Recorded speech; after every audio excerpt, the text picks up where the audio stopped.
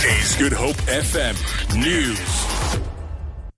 The DA says it's optimistic that a strong sanction will be imposed on the Guptas' former public relations firm Bell Pottinger after the party received confirmation that its complaint against the firm had been upheld. The UK's Public Relations and Communications Association PRCA Professional Practices Committee has agreed that Bell Pottinger had violated its professional charter or its public affairs and lobbying code of conduct. The DA says during its work for Oak Bay Capital, the Gupta family and President Jacob Zuma's son Duduzane, Bell Pottinger exploited sensitive race relations in South Africa. The party's spokesperson Pumzile van Dam says a strong message must be sent to the PRCA that unethical conduct by its members will not be tolerated. We trust that the PRCA will hand down a very strong sanction against Bell Pottinger to send the message that the unethical conduct by Bell Pottinger will not be tolerated. We also reiterate a call for Bell Pottinger to pay back to South Africa all the money they earned in the Bell Pottinger contract, as well as provide full disclosure of the contracts that they had with the Gupta family.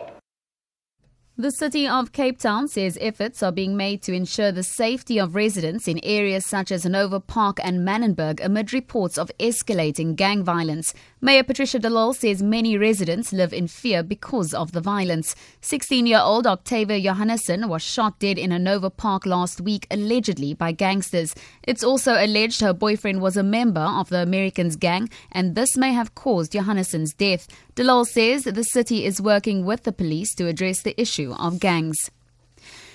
Deputy Minister of Communications Thandi Mahambekhlala has called for South Africa's next president to be a woman. She was speaking as part of Women's Month at a dialogue at Tusong Centre in Khayelitsha that highlighted the prevalence of femicide and abuse in the country. Mahambekhlala called for women to be at the forefront when dealing with the struggles of the country.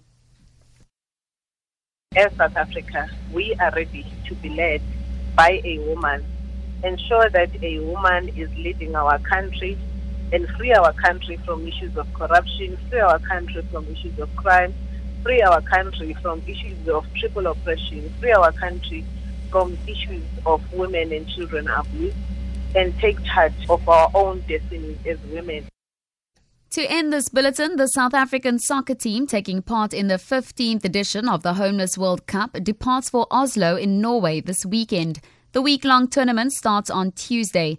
The team, which comprises of players from the Western and Eastern Cape, as well as KwaZulu-Natal, have been together in Cape Town for 2 weeks. But it's not the only players that benefit. The NGO Oasis Reach for a Dream also runs a program to help develop coaches. Director Clifford Martinez says the event is often a life-changing one.